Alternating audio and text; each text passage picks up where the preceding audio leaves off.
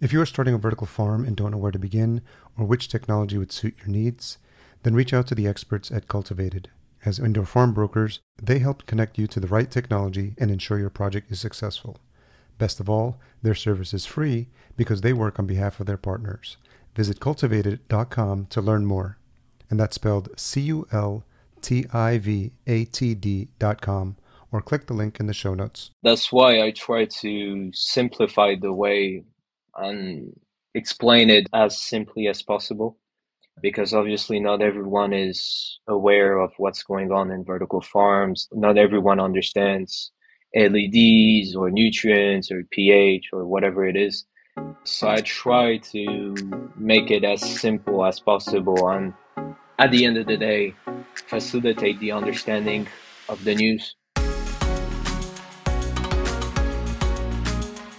Welcome to the Vertical Farming Podcast, weekly conversations with fascinating CEOs, founders, and AgTech visionaries. Join us every week as we dive deep into the world of vertical farming with your host, Harry Duran. Vertical Farming Podcast, Season 8. Regular listeners, welcome back. You are the lifeblood of this podcast. You are the heart and soul of this podcast. I want to take a few seconds to acknowledge you as we wrap up Season 8. How much I appreciate anyone that's been a part of this journey, whether it's been from day one, just stumbling upon this show way back in March of 2020, or we recently connected at a recent conference, or you're a regular listener like Casey. Hey, Casey. Or Kaylee Marr, who I had the pleasure of saying hi to at Indoor AgTech NYC. Nothing lights me up more than to connect with listeners in real time and through the reviews you've been leaving. It's been an amazing journey so far, and we are showing no signs of slowing down. So again, anyone who's contributed to the success of this show, I really want to thank you from the bottom of my heart, and I'm sending you a big virtual hug and a big real hug when we meet in person.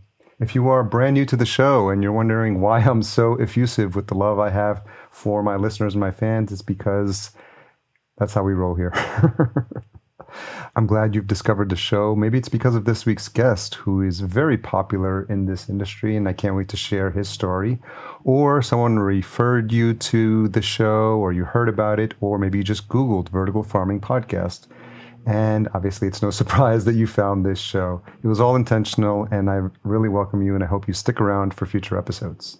In case you missed the last couple of episodes, we did a two-parter a week ago in advance of my appearance at Indoor AgTech NYC.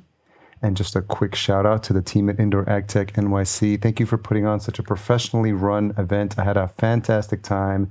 It was so great to run into old friends, new friends, and I really appreciate the support you've provided for this podcast, and I look forward to partnering with you again in the future. That event was a blast, and I got to meet so many amazing folks and learn about all the different things that are happening in the space, all the exciting things that are happening, and you'll be hearing more about the people that I've met there, new people, old faces and new faces alike. So those last two episodes were with Kiana Mickey. She's the Director of Urban Agriculture for New York City, and that was a real highlight for me as a New Yorker at heart, to be able to connect with the mayor's office and have a conversation about all the exciting things that are happening in this space, and that wouldn't have been possible without this show. So again, regular listeners will know that I've said this before. I'm so grateful for the opportunities awarded to me by podcasting. And it all started for my first show in 2014, Podcast Junkies. So if you have an interest in stories about podcasting in the same way I tell stories about vertical farming companies, you might want to check that out, podcastjunkies.com. I also spoke with Nona Yehia. She is a return guest as well. Round 2 was absolutely amazing. Her energy, her enthusiasm, her passion for this industry, off the charts, and I'm glad we got an ability to connect a little bit after the show as well. Had a big hug for her as well. I'm so excited for the work they're doing in this space, and if you haven't checked them out, they've got a fantastic new farm sprouting up in Maine. So make sure you check the podcast episode and you check their website for more details. Okay, I couldn't think of a better guest for wrapping up Season 8 of this show than my friend Sepehr Achard. He is the CEO of iGrowNews. Special shout out to Herb, the original founder of iGrowNews, who I've had the pleasure of speaking to many years ago. I consider him one of the early pioneers in this space. And I'm so glad he's partnered with Sepehr to increase the reach and the visibility of iGrowNews. As I mentioned at the conference, I got to connect with Sepehr in person, and he was definitely busy meeting a lot of the folks in the space, touring some of the farms in the space as well. And I'm glad he and I got a chance to meet face to face, and it's exciting to see all the work that they're doing. He has a fantastic story, how he started in finance and now ended up in the world of vertical farming. That would seem to be a far cry from where he started, but it's clear that he had the wherewithal to understand the opportunity in this space and what he could add with his skill set. We have a great conversation about the challenges of reporting on vertical farming, the origin story of iGrowNews, the challenges of differentiating in vertical farming and expanding into new markets, and we dive into the current innovations in ag tech, as well as some of the interesting opportunities that have presented themselves from attending conferences such as the one we were at. So excited to share some insights into someone who's at the forefront of what's happening in this space and doing their best to make sure we tell all the stories, the good and the bad, as I know there's been some ups and downs in this space.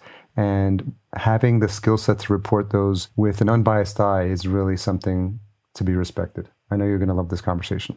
I'd be remiss if I didn't give a shout out to one of the earliest guests on this podcast, Rob Lang, CEO of Farm One. Many of you listening will know the journey that Rob's been on, how he came precipitously close to closing down the farm, and thankfully at the last minute, he was able to find a partner to get the farm restarted. It was definitely a challenge to coordinate, but I did finally make it to my first vertical farm. I know that's going to be a surprise to many of you listening, but having started this during COVID and with the challenges and travel those first couple of years, and then just getting my feet wet with the conferences, I had been looking for an opportunity to do just that, and I'm grateful to Rob for coordinating that. So took the subway down to Brooklyn with a couple of other folks and got a peek into some of the amazing crops Rob and his team are growing there. It's really fantastic when you sample some of those edible flowers and herbs at the flavor that they pack in such a small size. And it was really eye-opening and palate-opening as well. So kudos once again to Rob and wishing him all the success in the world. We're looking to schedule some time for him to come back on and share that wonderfully inspiring story. If you have been enjoying any of these episodes, if you are new to the show and you find out by the time you get to the end of it that you've enjoyed this one, it's very easy to show your love. Simply head on over to ratethispodcast.com/VFP. There's many of you that have been listening, that have been fans of the show and have not left that rating. I'm ready to read some of these out on a future episode, and I will give you a super big shout out when I do. So please get that in there, ratethispodcast.com/VFP. Remember, if you're listening to this episode for the first time, that there's so much information here that you may feel the urge to pull out your notebook and jot down notes. Don't worry about that. We're conscious of all the information that's listed here, especially the resources from our guests. All those will be available at verticalfarmingpodcast.com, and you can read the full show notes there so you can stay focused on this content. Don't forget to check out our other resources we've been creating for this industry. Vertical Farming Weekly, which is our weekly newsletter, where you'll get notified when new episodes go live, verticalfarmingweekly.com.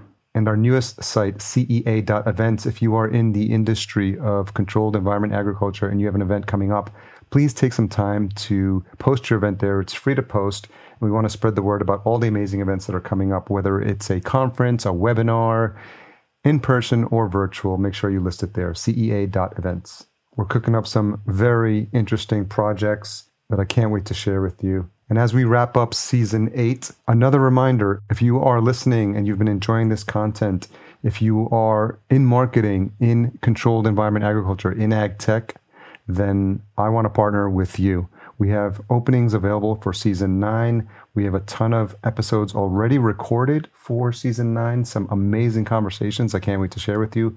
But we're in the process of making sure we secure a new round of sponsors. I want to get some additional voices highlighted. I'm eternally grateful for all the folks that have been sponsoring this show up until this point.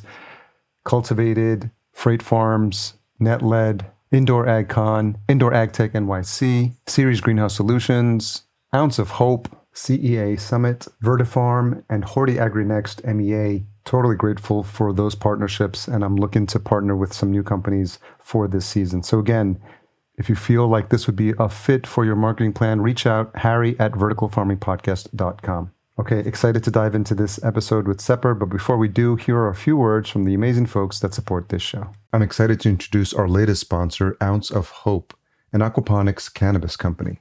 Ounce of Hope utilizes aquaponics to cultivate cannabis and seafood livestock.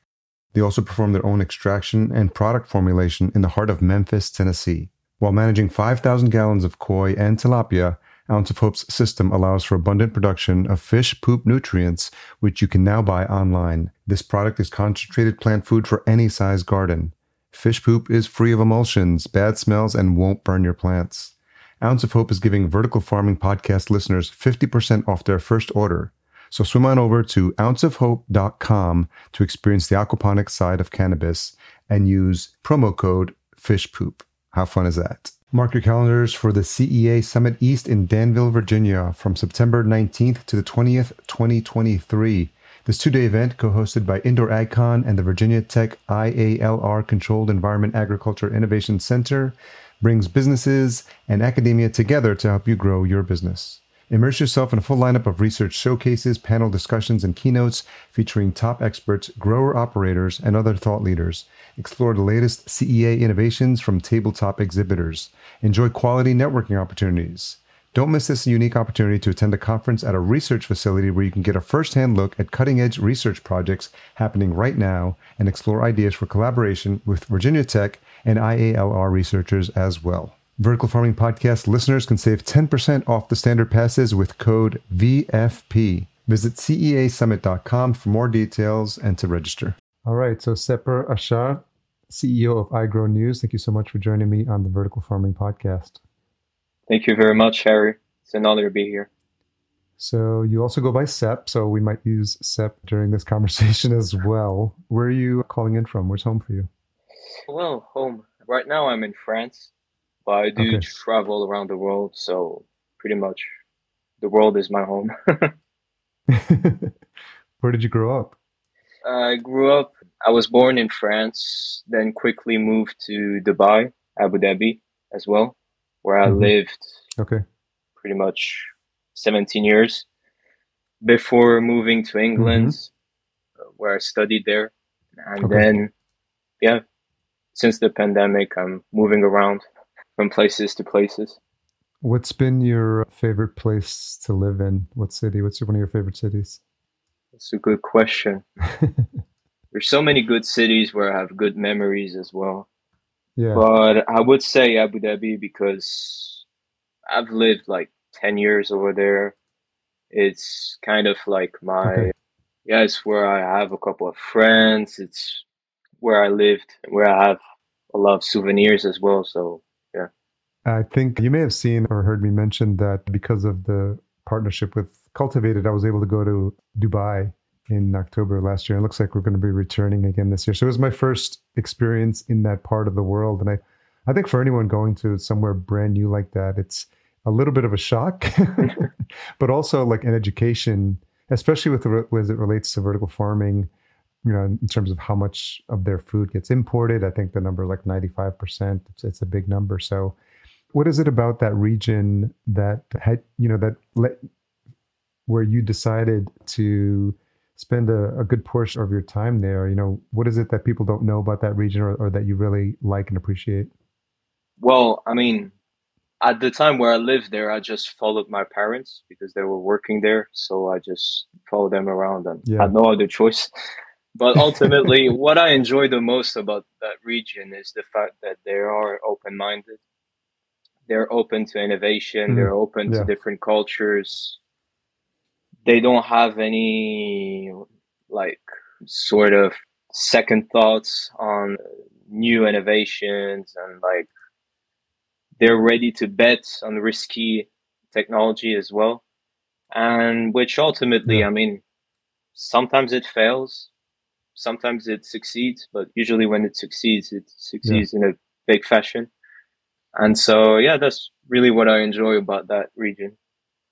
And so when you came out of university, what was your thoughts about where you're going to be working, what industry you're going to be working on? I don't know that at the time you had any thoughts of vertical farming.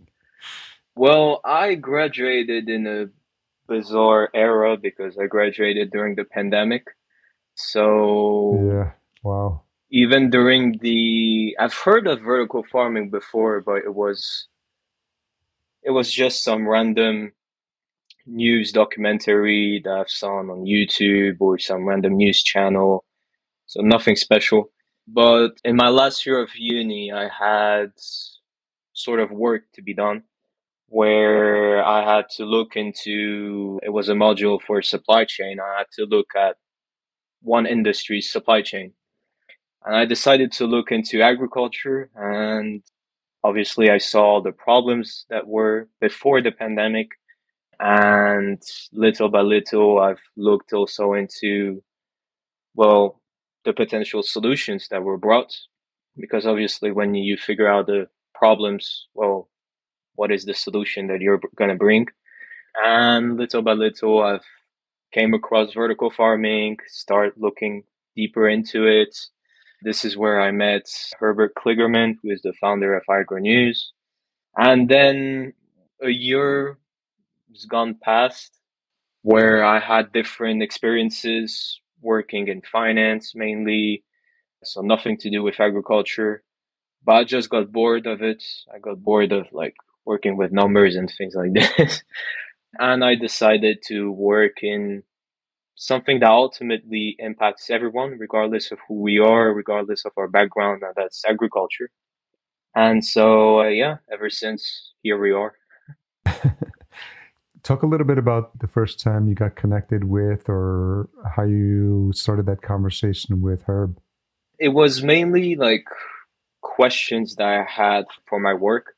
So nothing too Okay. serious. I was just asking like, all right, what are the companies that I can contact, whether it be in England or whether it be in Europe? Some of the recent news, discussing some of these things. And then that was pretty much it. Like there was no serious contact. There was no like, oh yeah, let's get together and launch a real media and so on. Like launch the iGrowNews platform. Yeah, and then a year's gone through and I randomly, well, he messaged me, I think, and then we had a nice chat. And then we started working together, working to improve, whether it be the websites, the looks, the type of news as well that we were to share. And yeah, that's how everything started. Did you know what you were getting into in terms of like the ongoing responsibilities and how much work it would be involved to keep this going and growing it? No, I was expecting some degree of work, some degree of like perhaps complexity, but not as what happened. And but I like risks. Ultimately, when you go out of uni, you start working, and it's kind of your first experience, and you end up managing a news platform. It's always a risk, but I enjoy taking risks. I think that you don't grow without taking some risks at some point in your life. Yeah. So yeah. Yeah. What was your childhood like? If we were to look back, would we see examples of, pointing back and like, oh yeah, he took risks there. So now that we see that what he's doing now, we're probably not too surprising. Well, one of the examples is when I decided to go in England to study, because at the time Okay. I wasn't absolutely not fluent in English. Like my English was Yeah. like the typical stereotypical French dude that was mumbling a couple of words. And it was a country where I Okay. had no relatives, no friends, nothing. So it was completely new for me. And I was 17 at the time. And yeah, I mean, it was a risk. But yeah, that's one of the examples where I decided I'd rather take the risk than just living in comfort. Yeah, there's something to be said for pushing yourself out of your comfort zone because I think what happens is you demonstrate and prove to yourself what you're capable of. And I think a lot of times we're capable of more than we think. And when we put ourselves in those situations, we're pleasantly surprised that we can actually get the things done that might have seemed that's something that was a big hill to climb. So now how many months or how much time has it been since you've taken over the main responsibilities for iGrow? In August, it's going to be 2 years in August. Wow, time flies. Yeah. Yeah, time does fly. So as you think about what you were getting into when you started, what have been some of the ups and downs, some of the challenges of reporting on the things that have been happening in the industry? There's no shortage of news, obviously, some of it good, some of it not so good, but also, how do you think about your role in terms of telling the stories of what's happening in the space, and what have been some of the challenges for you and for iGrow? Ultimately, it's finding data. This industry is very nascent, so there's very little information compared to other industries. I mean, like an industry like finance, for instance, you pick any news, I can guarantee you can write a whole book on that. Vertical farming, it's different. And because it's so novel and because it's so different from what has been in place since ever, I think that one of the main challenges was to find credible data, reliable information that can be proven, and also connecting the news. Like when I write an article, what I enjoy to do is connecting the dots, like writing an article on a company that raised X amount of dollars or a company that partners with another company.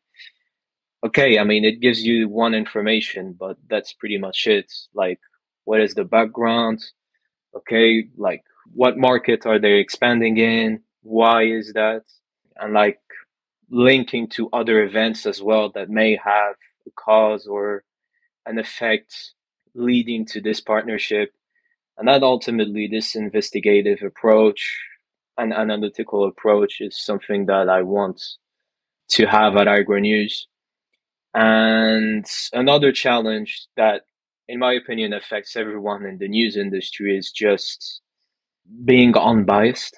When you look at Yeah. mainstream media, when you look at even other media source, usually there is some sense of it being biased. And that is problematic because ultimately what you want is to give the information, give the complete picture, and then leave the reader essentially make his own opinion on the matter. And I think that way too often a lot of news source and a lot of news outlets, they're kind of influencing in the opinion that people will have on a particular subject. And that's why you pick a random topic, you go on Fox News, you're going to have one opinion, you go on CNN, you're going to have another, you're going on Yeah. ABC or whatever, you're going to have another. And that's problematic. Where did you learn that approach? Is that just from reading the news yourself, or is that something you picked up in university or during your studies about, or in terms of your investigation, in terms of how to best present unbiased news? Kind of both, I would say. Obviously, at university, one of the main criteria that was considered was critical analysis. So that obviously influenced in my work that I do today and has a role to play. And also, it's just like who I am. I like reading news. I'm a curious guy. I don't take anything for granted. I like to view things in other perspectives and I like to uncover other perspectives. And yeah, that's just how everything happens. It seems like you have this interest in investigating and getting to the root of the story. And Yeah. I've seen some of your in-depth coverage as well. So for the folks who may not know iGrow, can you talk a little bit about what the current model is, how you've organized the newsletter, and the different issues that you put out and what's covered?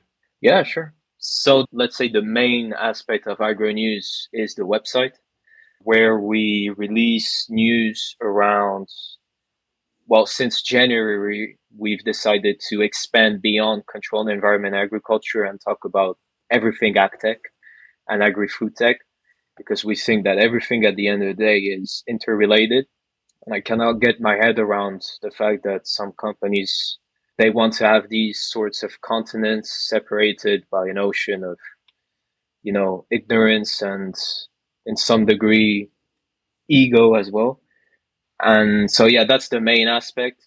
And then there are two newsletters that I have on Substack.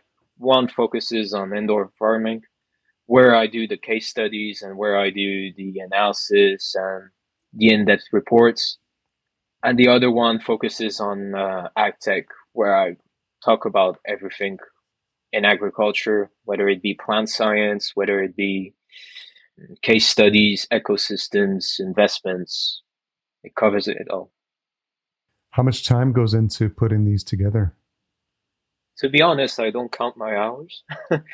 I just work around the clock. I mean, it takes a lot of time, that's for sure. But ultimately, when you're passionate, you don't count your hours. I mean, it's something that goes naturally and you just vibing, you know? And have you been able to get help now and assistance with the newsletter from other folks and building out the team?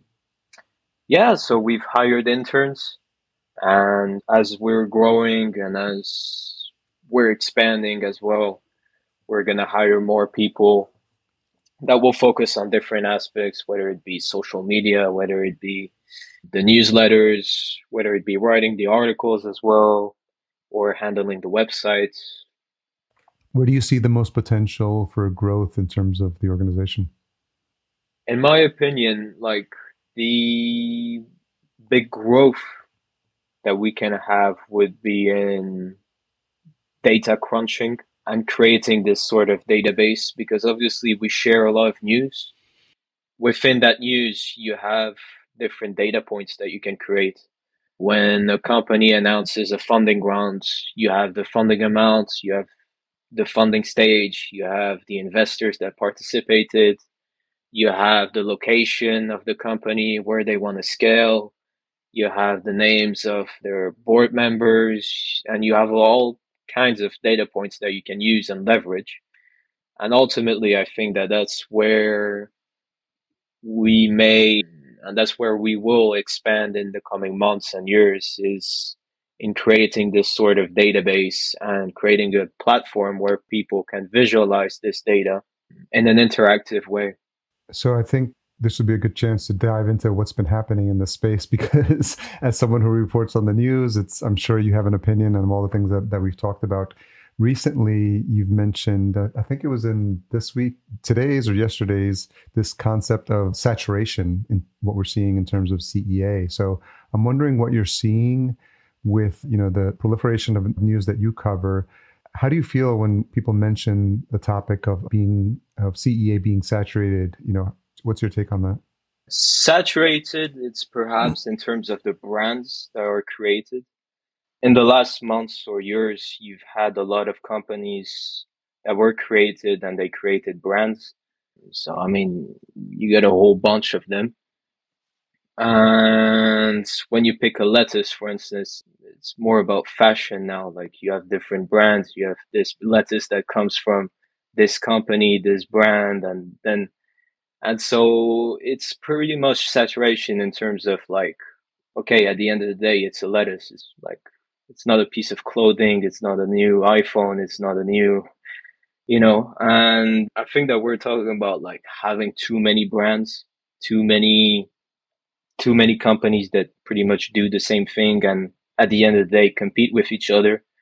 And also with the times and with the fact that there's a lot of issues in terms of like the cash burn rates of certain companies, they end up eating each other out. So also, I think what's interesting is I can see your point about, from a consumer standpoint, it may be hard to differentiate with all these brands. And obviously, even when you think about shelf space, like if you go to any supermarket, like I go to the supermarket, I'm in Minneapolis, so there's not a lot of indoor farms here, but I do see Revel, and they've taken up, a pretty good portion of the display, with the traditional companies from Salinas.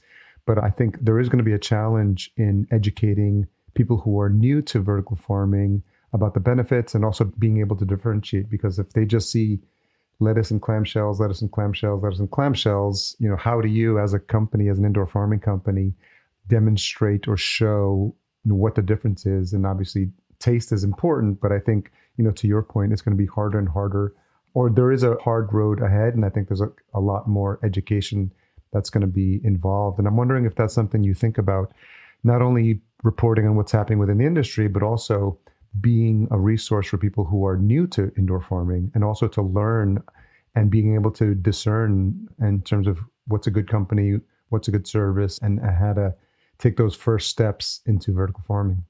Yeah, and that's why I try to simplify the way and explain it as simply as possible, because obviously not everyone is aware of what's going on in vertical farms. Not everyone understands LEDs or nutrients or pH or whatever it is. So I try to make it as simple as possible and at the end of the day, facilitate the understanding of the news so that they understand that there is this company that does this, or this company is creating another facility in this region. And okay, what will it change in your life?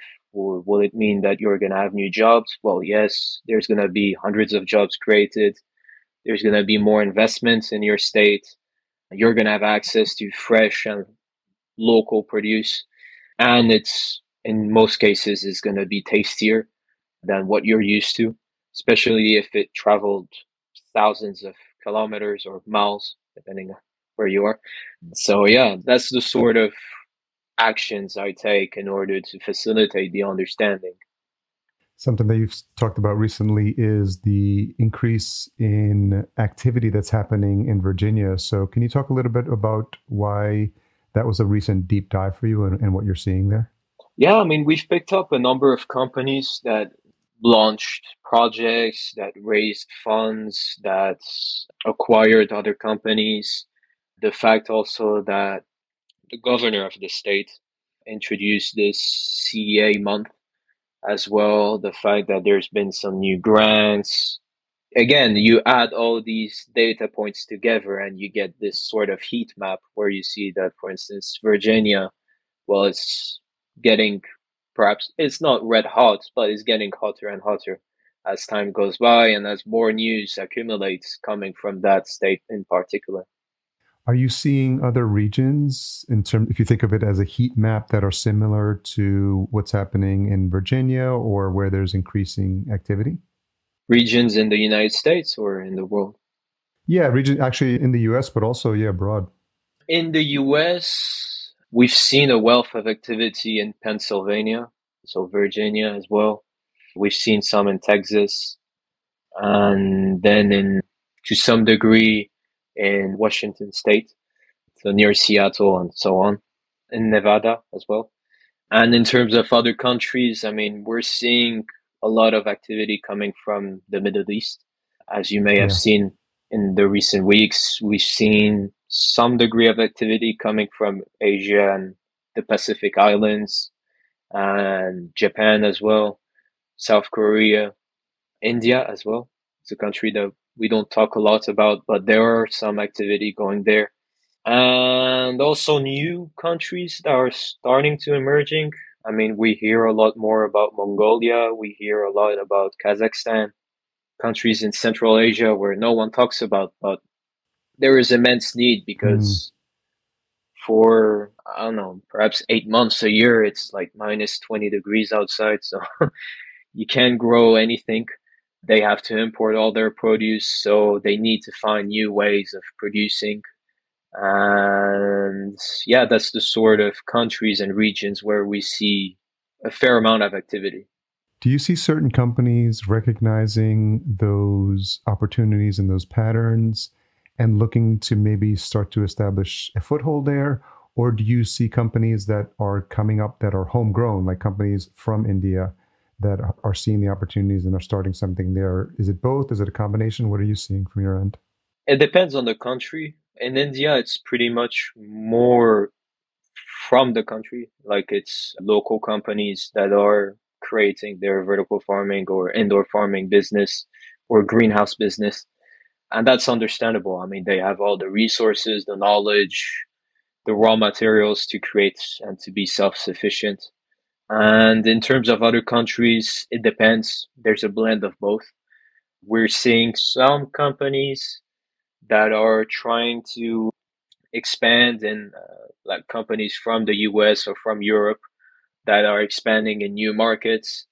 Sometimes I would argue that they are It's not necessarily the wrong markets, but perhaps they're maybe taking a lot of risks expanding this quickly and this with such a scale. And yeah, I mean, ultimately, certain companies, like when I see certain companies expanding and going in new markets, whether it be with establishing facilities, partnering with local companies, it feels like they're like, I mean, it's a weird way to put it, but they feel like vultures trying to scavenge on the remainings of dead meat. Yeah. And so maybe it may not be the right solution because sometimes they're expanding because they want to save their business and they think that they're going to save their business, which in most cases they won't be able to because it takes a lot of investments and a lot of capital to expand in new markets, especially if you have a completely new technology like vertical farms. And so, yeah. So speaking of moving too fast, I'd be remiss if we didn't talk about the recent closures that we're seeing and that you've been reporting on in iGrow. So there's been a couple that have been high profile. So I'm curious, what your take is, what you're seeing as you put these stories together in terms of, do you see a common thread with these closures, or do you see, each one has got its own story? I'm curious what your perspective is on those. It's pretty much the same background every time. It's always companies that have raised millions of dollars, that have a model that is just capital intensive. They burn through cash at a faster rate than central banks.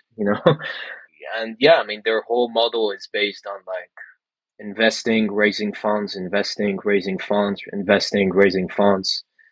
And, ultimately, if you're a business, you got to ask yourself, at what point do you become profitable? And in most cases, that's perhaps a question that they haven't asked themselves.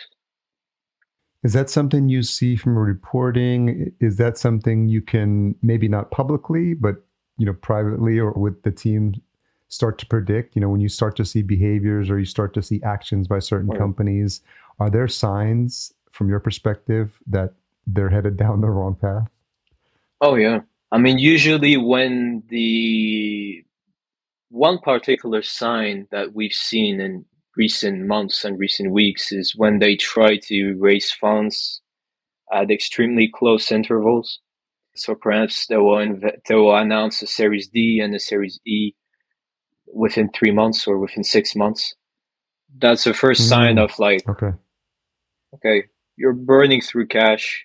Now they may have like a new project, they may have an occasion, they may be able to convince investors and so on. But at the same time, it's the first sign of, yeah, you sense trouble.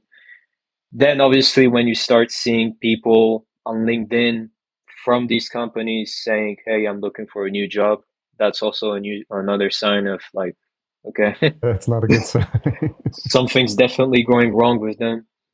Then also when you look at like market trends, I mean, when you look at like investors pouring less money in general, not just in CEA, but in general, when you see investors or when you see interest rates being hiked at such a high speed, obviously at some point you can expect that, yeah, these companies that are capital intensive, they may either slow down, or if it's a hard landing, they go bankrupt, essentially. I'm wondering what you also, the other thing that I've noticed is also that you're reporting on the stock prices of a lot of the publicly traded companies. And do you see any correlation between the companies that have a dependency on performing for their shareholders versus the privately held companies? Is there a distinction between the two? Ultimately, I mean, there is in general a distinction between the two, but perhaps it's not really seen in vertical farms since it's such a nascent industry and most of the companies have less than 10 years. So they don't even have they don't have a history compared to other companies. And like ultimately what we can see in terms of like, it's the fact that when they get public, as they're young companies, they're like risky bets essentially for investors, whether it be stockholders or institutional investors. And so they obviously try to reassure. So they do a lot of marketing, they do a lot of communication around the fact that, yeah, they're signing deals with this company and that company and that company and so on and so forth. And like, yeah, that's the sort of behavior that we see with publicly traded companies in this market. Shifting gears a little bit in terms of the opportunities in this space, you report a lot about some of the new technologies. There was a company you talked about recently that's working with plasma gas, I think, to increase the yields. Where else are you seeing innovation happening in the space in terms of new tech or new approaches or new designs or anything that's new in the space for the purposes of increasing yields or increasing productivity in the space? Well, definitely AI and Yeah, automation of and course. robotics. I mean, that's pretty much the main news in recent weeks.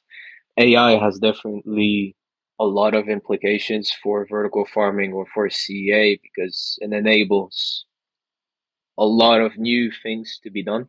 It facilitates some work, but again, I mean, it needs to be used proportionally. If you use AI or automation for the sake of using automation, it's not going to yield any results for you. And so, yeah, companies and growers, they need to be aware of like, okay, does it make sense? I'm going to invest in a robotic arm, but does it make sense? Why would I invest in a robotic arm? I don't have the production for it. The return on investment is in like 30 years. Why would I invest in this? You know, other than this, I think like plant science is definitely something where there's a lot going on, whether it be with this technology that you mentioned, using plasma to protect seeds, to treat seeds so that they grow in better conditions, and at the end of the day, increase your productivity, whether it be plant breeders that tailor seeds specifically for vertical farms or CEA, or a wealth of other technologies and innovations that are used to protect the plants from infections, to increase the growth rate of certain plants. So yeah, these two particular segments are, there's a lot going on. But I think that, again, like I like to think of innovation in general, not just in terms of technology. I think that a lot of people think of Yeah. innovations just in terms of technology. But at some point, there will be a sort of plateau because that's Yeah. just the way it is. You know, you look at your smartphone. I mean, for the past 10 years, it hasn't evolved a lot. But innovation can come also in the way you work, in the way you manufacture your equipment, in the way you source your equipment. And that I think is an area where not a lot of companies focus on, but they should, because ultimately it saves Mm-hmm. cash and it increases your Yeah. production. So it decreases your costs as well. And at the end of the day, it increases your reach because you can afford to lower your prices as you scale. Given the perspective you have and the input of information in companies and happenings in the space, where are you seeing the most innovation happening right now? In terms of country or in terms of? Just in terms of the industry, is it on the technology side? Is it in the crops? Is it in, the science that you mentioned? I'm curious just what your thoughts are or what you're seeing. Technology and crops. So yeah, as I Yeah. mentioned, everything related to AI, robotics, plant science, regarding crops, crop protection, nutrition. This is where we're seeing a lot of activity.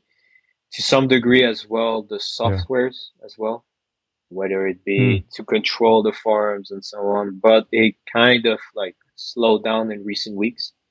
And yeah, that's sort of where we see the innovation these days. Okay. When you think about the work you have cut out for you at iGrow and the plans for how you're looking to grow, what's a tough question that you've had to ask yourself recently? That's a tough question. Well, whether to expand beyond vertical farming and to talk about other things related to agriculture in general. Obviously, some people may think that vertical farming is vertical farming, and if you talk about vertical farming, you should only focus on this. I don't think so. I think Yeah. that at the end of the day, agriculture should be an ecosystem where every technology and every segment, whether it is CEA, whether it is food tech, whatever it is, there needs to be some communication because at some point there may be some synergies that can be found. Plant science is a perfect example. I mean, the innovation hasn't Yeah. started because of vertical farms. It started since hundreds of years ago. But we use and Mm-hmm. vertical farms leverage the innovation that plant science companies have and are making on a day-to-day basis in order to enhance their production, in order to enhance their crops. And I think that in the future, people will need to think of agriculture as an ecosystem and not like these Mm-hmm. sorts of continents separated and where there's no communication, there's nothing going on in between, and no one wants to talk to each other because of this or because of their ideology or whatever it is. And yeah, that's it. Yeah. In terms of visibility for yourself and for iGrow, do you have any plans to start making it out to some of the conferences? Yeah. So I will be attending a conference in Poland at the end of May, Food Tech Congress. I will be attending also the Indoor Ag Tech Summit in New York. I'll be And there. Yeah, we'll get to meet. oh, Great. and I plan on going to Dubai once again in October, Okay. but nothing Okay. is confirmed yet. That's just a plan. Yeah. Well, having started to branch out into attending these events in person, it's definitely a different energy and it gets you excited about the opportunities that are there. You know, you start to see all the companies that are in the space, even Indoor AgCon. I went last year. It doubled in size this year, and that was the 10th anniversary of this show. So it's interesting to see all the new players in the space. And I'm sure for you, just probably makes your head spin to think about all the companies to cover and all the topics to cover. So usually I come back with these conferences with more interviews, and you're probably going to come back from these conferences with just more stories to report on, which I think is going to give you No. keep you busy for a while. Yeah. So as you think about the future of what's possible and your experience in this space, covering it for the past year and a half, if you had to think about what has you most excited about the potential or what you see as exciting developments in the space, what comes to mind for you? Well, put it simply, it's just the potential that vertical farms and CA in general, not just vertical farms, CA in general, has to Yeah. touch billions of lives. I mean, yes, in some cases, people may argue, yeah, but we need to find staple crops. We need to find, ways to produce wheat or cereals or different crops like this. But at the end of the day, if you can produce leafy greens, aromatics, flowers, whether it be for edible flowers or ornamental or cosmetics or pharmaceutical, you're going to impact billions of people no matter what. And you may as well Yeah. save a lot of agricultural land that can be repurposed into becoming forests, into allowing other forms Yeah. of agriculture. And that's where the ecosystem thing is important. It could allow, for instance, more cereal farms to become completely organic. It may allow for more regenerative agriculture. And yeah, I mean, at the end of the day, even if the main criticism that I hear about CEA is that it's only leafy greens, tomatoes, and aromatics, and a couple of flowers here and there. If you look at the global market and your total addressable market, that's trillions of dollars of a Yeah. market value. Yeah. Because you're talking about the cosmetic industry, you're talking about the pharmaceutical industry, you're talking about all these industries that at the end of the day face problems and they have problems to solve. And so, yeah, that's really exciting about the CEA industry. Yeah, and I think that's what excites me more, and it gets me excited to have these conversations, because the more you dig into this space and the more you look into it, and I started with my interest in vertical farmings and, learning about container farms and some of these bigger spaces. But then when you see the possibilities and the fact that it's so early and there's so many folks, there's people making mistakes and companies closing, but there's also companies, figuring out good business models, figuring out, the cost and managing their expenses wisely and going into spaces, just from a CEA perspective. I think Little Leaf Farms just announced that they're expected to generate, I think it was $100 million in revenue in terms of output. And so you see a lot of stories, especially from the greenhouse space, because that's been, a more established industry. And I think a lot of folks from that space are coming into vertical farms specifically. And there's a lot of lessons to be learned. There's going to be probably more partnerships, more hybrid opportunities as well. So I think, just echoing what you said, we really are in early days. And I think people need to remember that, and just to kind of take all these stories with a grain of salt and just figure out, where the opportunities are. And I think it's an exciting time to be in the space. And I appreciate the work you're doing. And I know coming into the space as a newcomer is something that's, presents its own set of challenges, but I get the sense that it's something that you've become really passionate about and are excited to talk about on a day-to-day basis. Oh yeah, definitely. So for folks that want to connect with you, it's iGrow.news. Anywhere else you want to send folks to connect with you and learn more? Well, the URL is iGrowNews.com, but otherwise we're present on LinkedIn, Facebook, Twitter, Instagram. It's iGrowNews. And yeah, for now, that's the platforms that we're using. And we're also present on Substack. Obviously, I got the Indoor Vertical Farming newsletter and the AgTech News. So these are two newsletters where I just talk about all these subjects that we've just covered right now. And so, yeah. Okay, we'll make sure all those links are in the show notes. I appreciate you taking the time and sharing a bit of your story with us today, Sep. Thanks so much. Thank you very much, Harry. It was a pleasure. Thanks again to Sepehr for coming on the show and sharing his truly inspiring story. As always, full show notes available at verticalfarmingpodcast.com. Thanks again to our Season 8 title sponsor, Cultivated. We love you. If you're looking into a vertical farm and don't know where to start or which technology would suit your needs, reach out to them today. Best of all, their service is free because they work on behalf of their partners.